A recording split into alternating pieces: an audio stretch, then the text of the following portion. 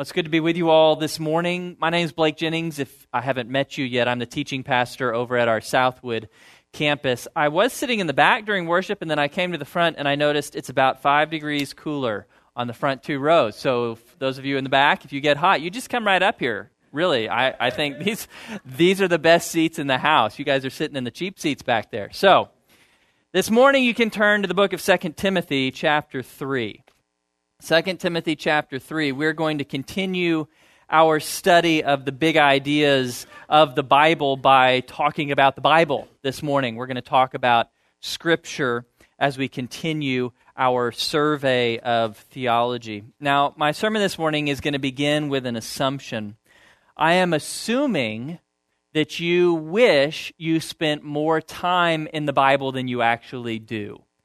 That's actually a pretty safe assumption. 2013 Barna poll of a whole bunch of Americans found that 2/3 of Americans wish they spent more time in the Bible than they actually do. And of the third who don't, more than half of them don't believe that the Bible is the Word of God. So it's actually a really small sliver of people who have a high view of the Bible and who spend as much time in the Bible as they know that they should. And if that describes you, then you are awesome, and this sermon's not for you. So this sermon is just the icing on your cake. We are all in awe of you because most of us struggle to find the time to spend in the Word of God that we know we should. We have a high view of it like most Americans, but we're just so busy.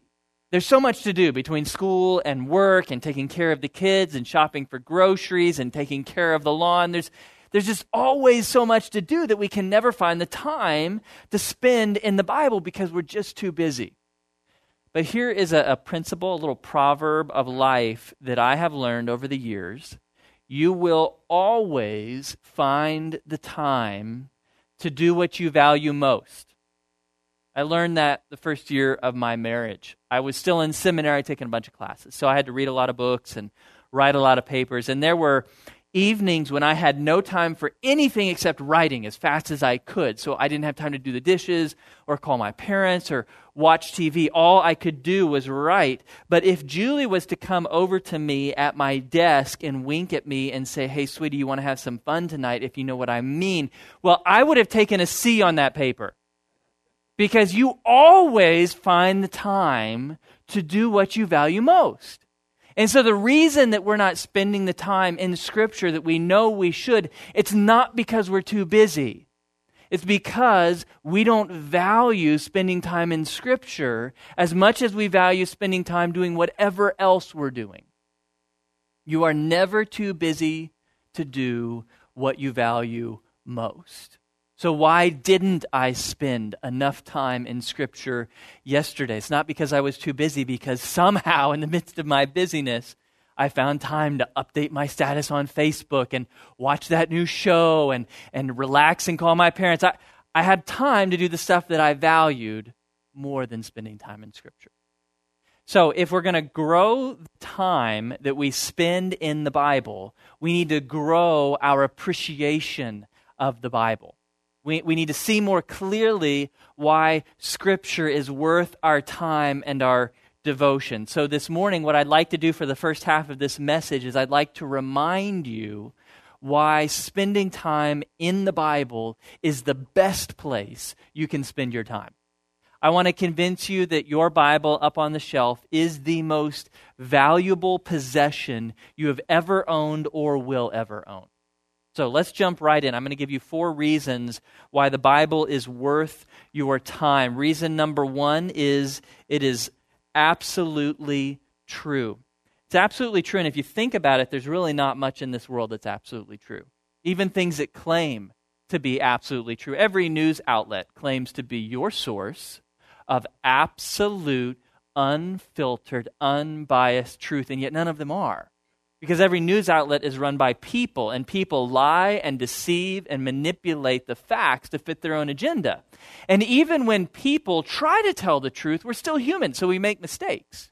You see that in the field of medicine all the time. So doctors study all the research that they can to give their patients the best advice possible, truest advice. And then 10 years pass and new research is done, and it turns out, well, that wasn't very good advice. but you didn't have all the facts. And so if you want absolute truth, you've got to look beyond the human race. You've got to look to someone who is greater than us, someone who is never in error, someone who is never deceived nor deceives. You've got to look to someone who's greater than us. You need to look for speech or for words from someone who is not susceptible to human fallibility.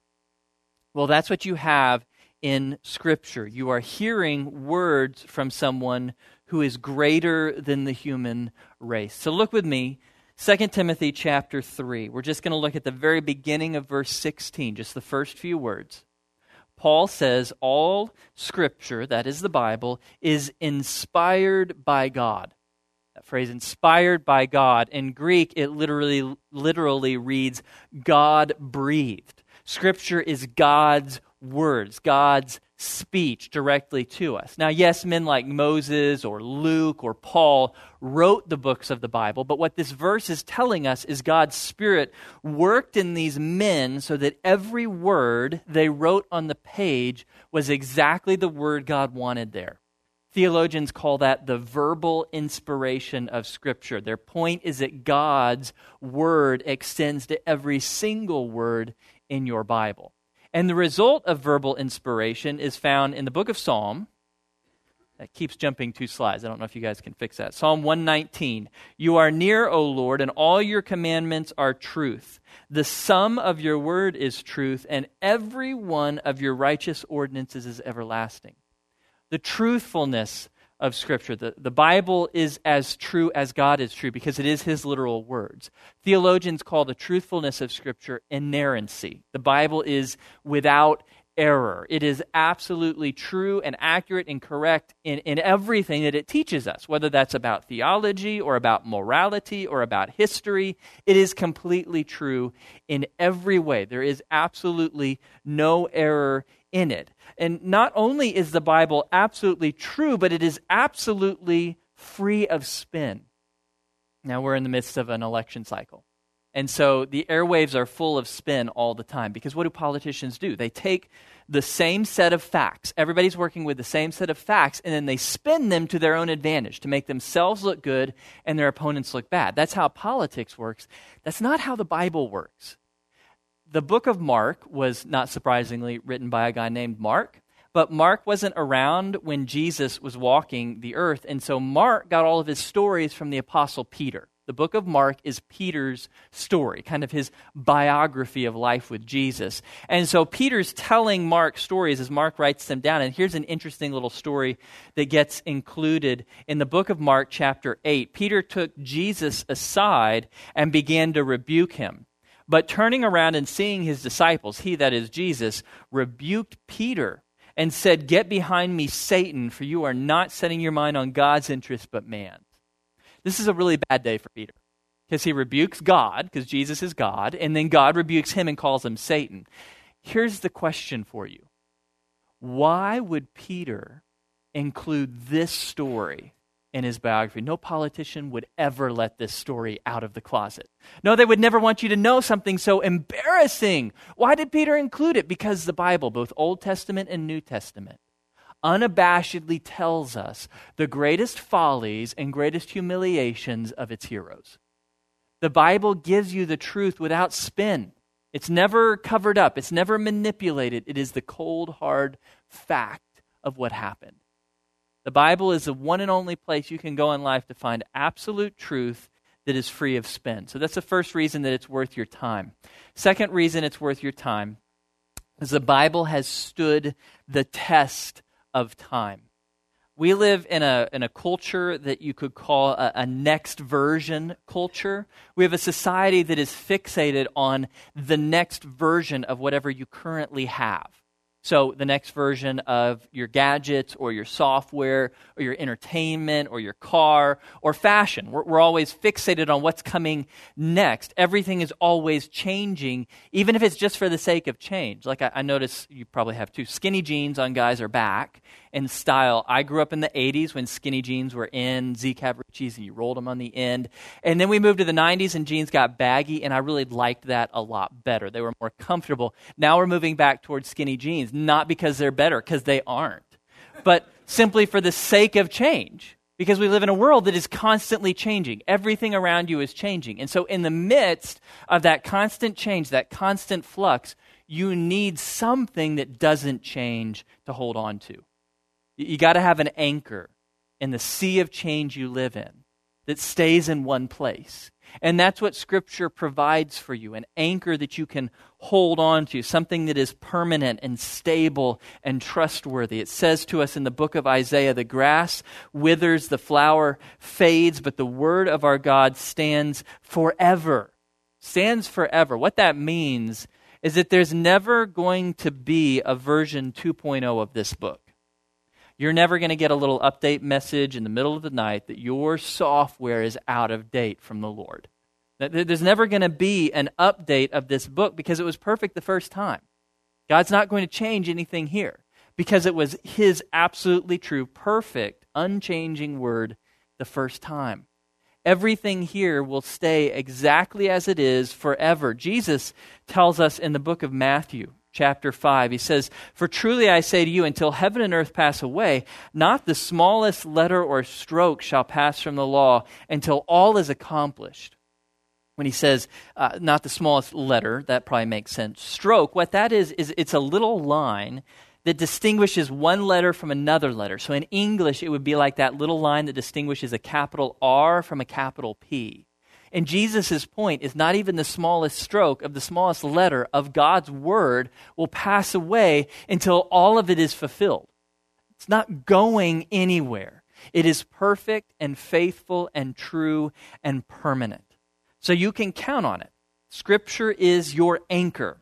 In the midst of a world that is constantly changing around you, this is the one thing that you can cling to that will never change. Because this book contains wisdom and truth that has been proven reliable for thousands of years in every culture and in every situation. If this book was not reliable, if the truth here was not unchanging truth, then it would have passed away with all other ancient literature.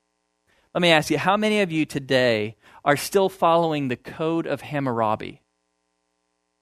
Do any of you even know what the Code of Hammurabi is? It's the law of the Babylonian kings, and like the whole world fell under that law back when the Bible was written, but you don't even know what that is. Why? Because it was man-made. So it passed away long, long ago. But the Bible's not man-made. And so the Bible continues to be our source of truth, our source of answers to life's most difficult questions. You can continue to find them here today. That's why the Bible is actually the most translated book and most copied book in the history of the human race. There's billions of copies of this book. It's been translated into over 2,400 languages. It has had more impact than any other book in the history of the human race, because it is God's unchanging, proven answers to life's most important questions. So this book, first two reasons why you should spend time in this book, because it is your source of absolute truth and because it has proven to be God's unchanging, reliable answers to the questions of life. Third reason why this book is worth your time is because this book can lead us to salvation. That's really the most remarkable thing about the Bible. Think about it. Most books can just entertain you. Hopefully they entertain you, or you wouldn't read them. Some books can inform you. The best books can make you wise, but only the Bible can actually save you. That's what Paul tells us. Look again at chapter 3 of 2 Timothy. Look at verse 15. From childhood, you, that's Timothy, have known the sacred writings, that's Scripture, that's the Bible, which are able to give you the wisdom that leads to salvation through faith, which is in Christ Jesus. This book leads us to faith in Jesus, and Paul tells us that's salvation. That's the good news of the gospel, that we can't earn heaven, we can't merit God's love, no matter how often we come to church, no matter how many good deeds we do or how much we give to the poor. You will never do enough good to earn God's love, but that's okay because He offers it for free. It's a gift that you can have for free because Jesus earned it for you. That's the good news of faith in Jesus. Jesus, God's Son, came and died in your place for your sins and then rose from the dead to conquer sin and death for you so that you could have forgiveness and eternal life as a free gift. And all you have to do is say to God, yes, I'd like that. Yes, I want that gift. God, I believe. that you are giving me eternal life as a free gift earned through Jesus' death and resurrection for me. If you haven't yet gotten to that place in your life where you are willing to receive that gift, just receive eternal life as a free gift Jesus earned for you, if there's something holding you back, it's just too hard to believe in Jesus, or you don't get it, it doesn't make sense that God would give it to you for free. If there's something holding you back, then I would encourage you, just read this book. This will save you. You don't need me. You don't need anybody else here. You need this book. Particularly start with Gospel of John and the book of Romans. Those two books in particular, you read those books, they can lead you to eternal life. That's the third reason why this book is worth your time. It can save you.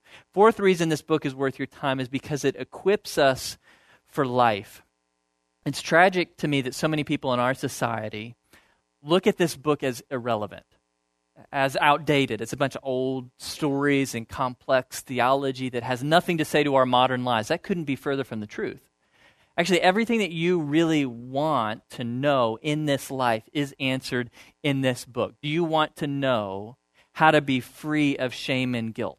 Of course you do. Everyone wants that. The answer's right here in the pages of this book. Do you want to know how to have a good marriage and raise good kids? Of course you do.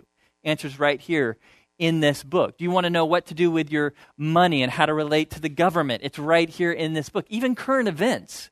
Remember when the gorilla was shot about a month ago? How are you to think about that situation? This book will tell you. Read Genesis 1 and 2 and Psalm 8. It will give you a grid through which to look at that current event. This book speaks to everything that you need to know in life. Look again at 2 Timothy chapter 3. Start again in verse 16. Paul says, "All Scripture is inspired," that is, breathed out by God, "and profitable for teaching, for reproof, for correction, for training in righteousness, so that the man of God may be adequate, equipped for every good work." You notice there, every good work, not some good works, not most good works, every good work. Everything good that God is calling you to do in this life, you will find out how in this book. Now, you know this already. This book doesn't give you the details. So it's not going to tell you what mutual fund to put your money in or how to pass your chemistry exam. It doesn't give you the details. It gives you the principles. So an example, for those of you who are single, you probably wish that there was a verse in this book that gave you the name of the person you should marry. I wished that when I was single. The book doesn't do that. What it does instead is it tells you the right kind of person to marry. And it tells you the kind of person not to marry. It gives you the principles that you need. So you study those principles, and then you look out and you notice, hey, there are 3 people in my life that all fit the qualities that the Bible tells me. These are the kind of people that I should marry. Then God is saying, okay, pick. Any of the 3 meet the biblical qualifications, so you'll be good. The Bible gives you the principles that you need to live the good life God has called you to live. It equips you for everything good that God has called you to do in this life. It tells us in Psalm 119, you may notice, we're going to look a lot at Psalm 119. It's all about Scripture. It tells us, "Your commandments make me wiser than my enemies, for they are ever mine. I have more insight than all my teachers, for your testimonies are my meditation." They make me wise. For those of you who are going to A&M or are studying to go to A&M, it's good to go to A&M and get a degree and learn stuff. It is better to know this book, because this book can actually make you wiser than any of your professors on campus. This book is your source of true life-changing wisdom. They can give you facts. They can give you details. Only this book can make you wise. So it can make you wise so that you can live a skillful life. It also tells us in Psalm 119 that it can give you strength against temptation. "Your word I have treasured in my heart, that I may not sin against you." The Bible is your defense. As you study and read and memorize this book and let it sink in, it gives you protection and a shield against temptation and sin. Do you remember that story where Jesus was led out into the wilderness and tempted by Satan? So 3 times Satan tempted him. What did Jesus do all 3 times? He quoted Scripture. Book of Deuteronomy, actually. Now that's interesting when you think about it, because Jesus, remember, he's God. So he could have literally just punched Satan in the face, right? Why didn't he? Well, because he wanted to set an example for you and me. You want to know how to stand up against temptation? You want to know how to stand up against the schemes of the evil one? Read this book. Let it sink in deep inside, memorize it, and then when temptation comes, you will have ammunition to use against it. This book equips you for everything that you need in this life. So why should we spend time in the Bible? We have so many other things that we could do, so many distractions out there, so many things we can do with our time. Why is this book worth it? Because this book is the only place you can go in life to find absolute, unchanging truth that can save you and equip you for everything good you need. So I want to unabashedly, very clearly challenge you to find a way to spend time every day in this book. You have the time. You really do. It's a question of value. Do you value this book highly enough to set aside time every day to read it? It's the most valuable possession you will ever own. But I have found over the years that as people spend more time in this book, it raises questions that can become a stumbling block if they don't get answers. And so I thought that with the second half of the time that I have this morning, I would like to answer for you the 5 most common questions that people have asked me over the years about this book. So they start to study the Word of God. It raises questions. We're going to tackle some of those questions this morning. So the first most frequent question that I get from people when they start spending time in the Bible, they come to me and they say, Blake, we do not have the original manuscripts of the Bible, so how do we know that our Bibles are accurate? That's actually a really good question, because we don't have the original manuscripts. There is no letter, no parchment in a museum that Paul wrote that you can go look at. There's no stone tablets from Moses that you can go look at. We don't have the originals, we only have copies. What I want you to know is that that's actually true of almost all ancient literature. We don't have any original copies of Plato. We don't have any original copies of Aristotle. We don't even have any original copies of Shakespeare. Did you know that? Not a single play or sonnet or word written by Shakespeare himself. All we have is copies. That's true of almost all ancient literature. So what scholars do to determine the accuracy and reliability of our copies is they gather all the ancient copies that they can. And the more copies that they find from the ancient world, the more reliable or trustworthy our copies. And the closer in time the copies are to the originals, in other words, less time that's passed, the more reliable our copies are. And the better that the copies agree with each other, the more reliable our copies are. So how does the New Testament, let's just focus on that because that's the one that talks about Jesus. How does the New Testament stack up against other ancient literature? Well, I'm glad you asked. Here's a little chart. It's going to be a little overwhelming. That's the idea. I want it to overwhelm you. I want to give you a sense, an order of magnitude of how the New Testament stacks up against other ancient literature. The size of the yellow circle represents the number of ancient manuscripts that we have. And the distance between the edge of the yellow circle and the black dot at the center of the screen represents how much time passed between the original being written and the most ancient copy that we can go look at in a museum today.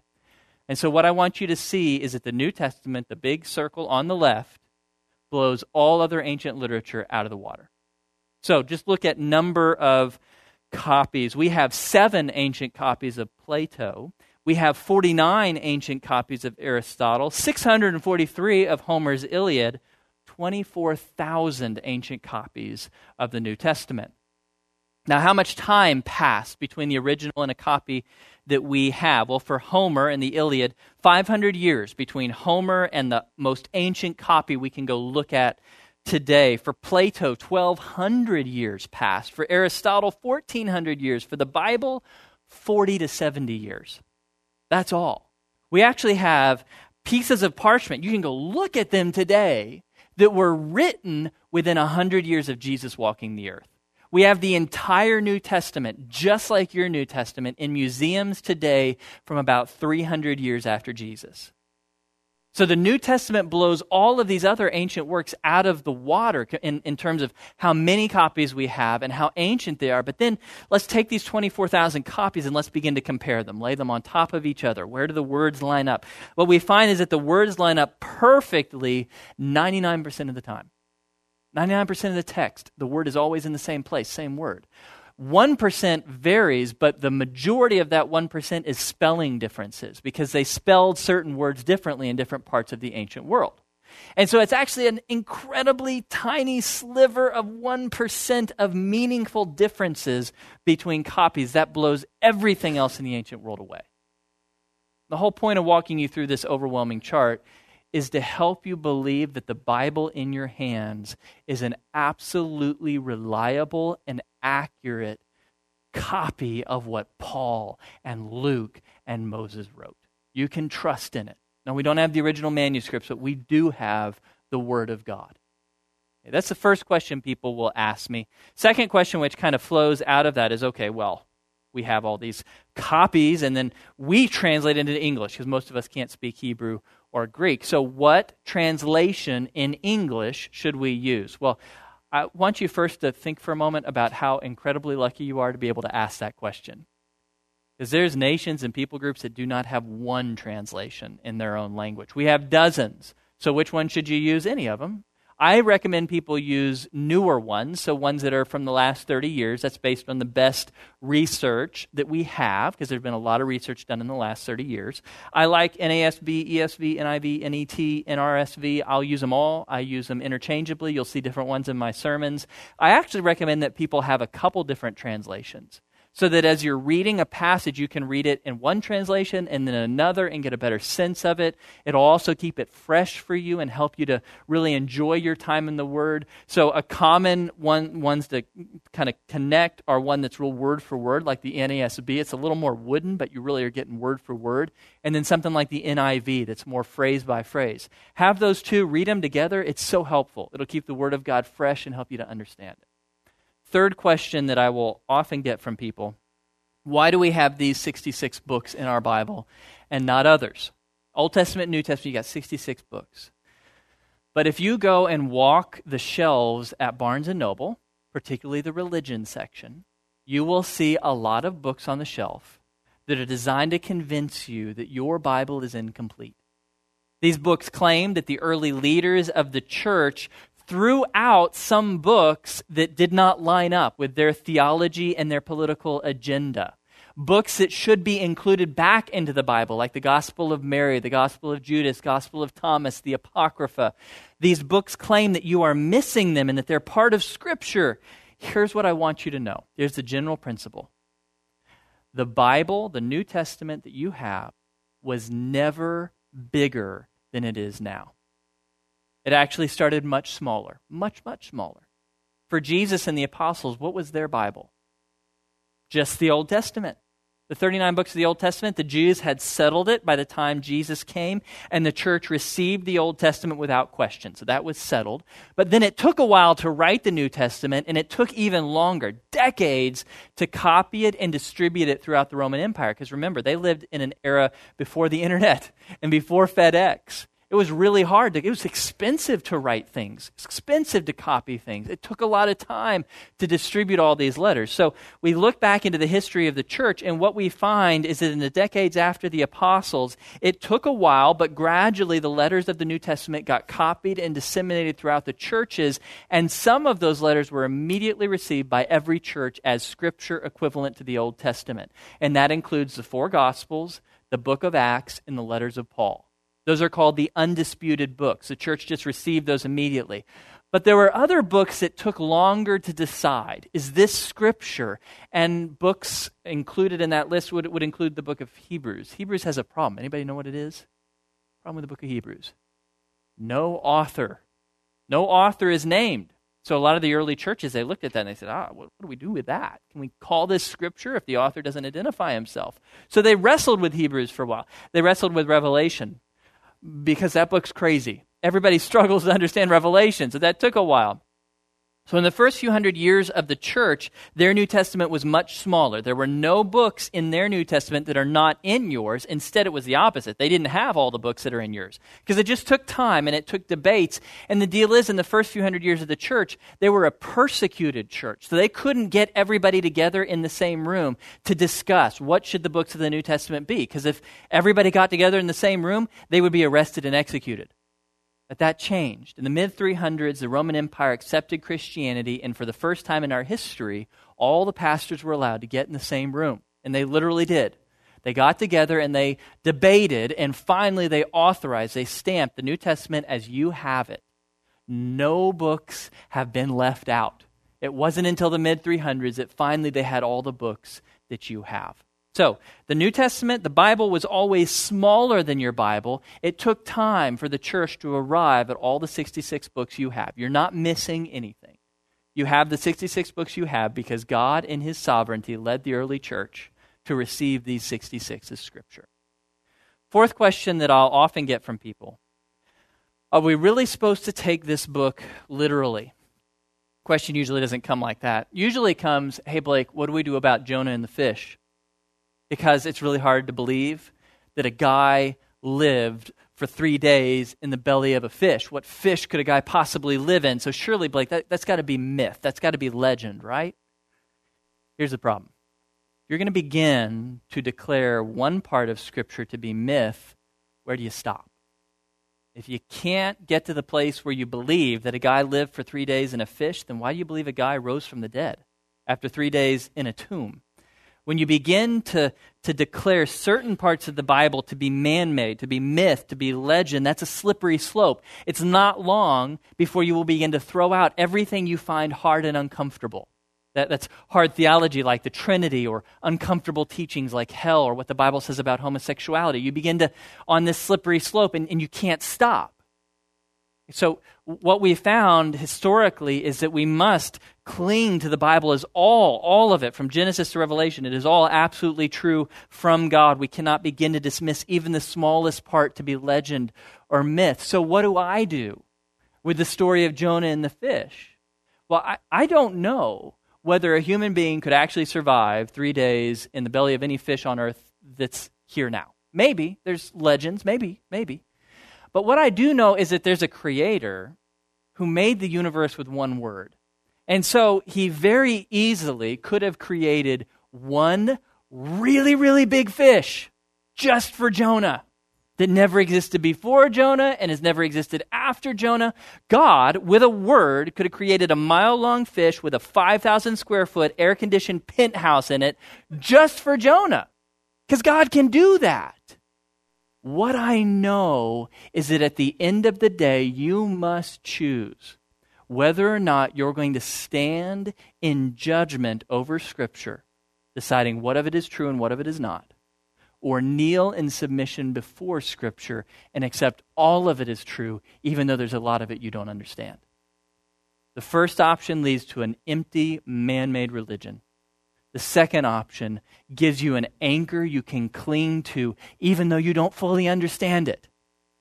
And so I'd encourage you, cling to the whole Bible. Yeah, there's a lot I can't explain. There's a lot I don't understand. But I believe that it's all the Word of God. Because as soon as you get on that slippery slope, there's no place you'll end. So that's the fourth question I'll often get. As the men go back to prepare communion, let's talk about the last question. Fifth question that I'll often get: how do we understand the Bible? Because it's confusing. It was written a long time ago to people who are very different than us. How do you understand what you're reading in Scripture? I just gave you here 5 quick principles, 5 quick things to help you to better understand the Bible when you read it. The first thing is, I would encourage you to pray for insight. If this is God's words, then you probably need God's help to understand them. So anytime you open the Bible, pray and ask God's Spirit to speak to you. God's Spirit fills all believers. He can interpret God's words to you and explain them to you. And so pray that the Spirit would give you insight into God's words. Second, read a passage multiple times in multiple translations. Sometimes it just takes a while to sink in. So read it and then read it again and then read it again and then grab your other translation and read it in that translation. Who knows? Maybe the NIV will click with you today. Maybe the ESV will click with you the next day. So read it multiple times in multiple translations, and then get some help. Grab a commentary. My favorite commentary that you buy and put on the shelf, if you like print versions, is called the Bible Knowledge Commentary. There's one version for the Old Testament, one version for the New Testament. It's very easy to engage with. It explains verse by verse. If you're more into free stuff, then go to this website, lumina.bible.org. It's an incredible resource put out by a bunch of guys associated with Dallas Theological Seminary.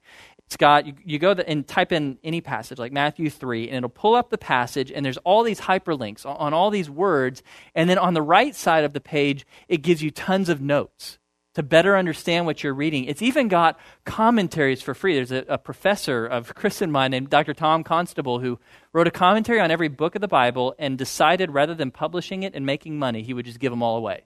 So they're free. You go online and all these free commentaries are there for you for every book of the Bible, and it'll walk you through and help you to understand what you're reading. So incredible resource, and it's free. My fourth piece of advice is to join a group. We're not meant to study the Word of God in isolation.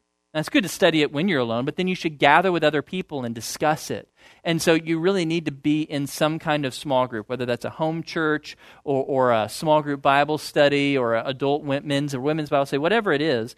If you're not connected into a small group, I encourage you, talk to Chris, talk to Matt, or go onto the website. If you just click connect, all of the groups are listed there, but you need a group that you study it with. Finally, I would encourage you as you read to remember, ultimately, everything that we read in Scripture is about Jesus. So the Old Testament points forward, tells us who's coming.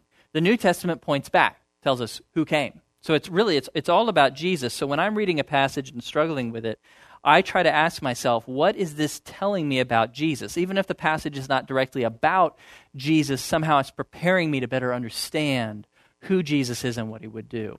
So ultimately, the whole Bible is about Jesus, and fittingly, that's how we're going to end our service this morning. We're going to think a little bit and remember a little bit about Jesus by taking communion. So communion is where we as a family, as a group, we remember what Jesus did on the cross. Communion is our celebration that Jesus really did give his body and his blood for us. It was his willing choice, but he sacrificed himself for us to pay for our sins.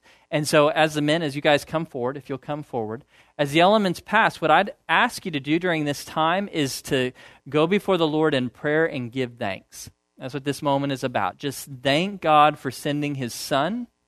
Thank him for giving us grace. Paul says in 1 Corinthians 11, "For I received from the Lord that which I also delivered to you, that the Lord Jesus, in the night in which he was betrayed, he took bread, and he broke it and said, 'This is my body, which is for you. Do this in remembrance of me.'"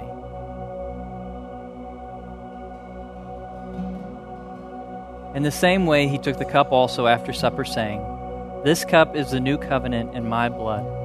Do this as often as you drink it in remembrance of me."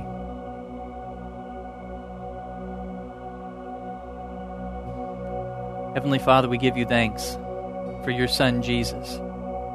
We thank you that you were willing to send him on our behalf, and we praise you and thank you, Jesus, that you were willing to suffer and die for us. You did not deserve that. You lived a perfect life. You did nothing but good all the days of your life. You deserved life. You deserved glory. And yet, Lord Jesus, we thank you that you were willing to suffer and be beaten and crucified so that we could be forgiven. We thank you for purchasing life for us. We thank you, Heavenly Father, that you offer us that gift for free.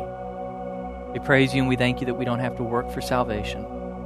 We thank you that it comes to us simply through faith. And we pray, Lord, that we would, now that we've received your gift of salvation, that we would receive your word as the gift that it is. We confess that though we have the most valuable thing the world has ever possessed on our shelves, we so often don't spend time in it. We pray that you would forgive us of that. We pray that you would grow our love for Scripture. We pray that we would love it more than anything else, anything on TV, any other book, any other activity. We pray that you would stir within our souls a deep and abiding passion to know your word. And we pray that not only would we read your word, but that we would memorize it, that it would become part of us. We pray that by your word becoming part of us, that we would live lives that please you and your Son, Jesus Christ. We pray all this in His name and for His glory.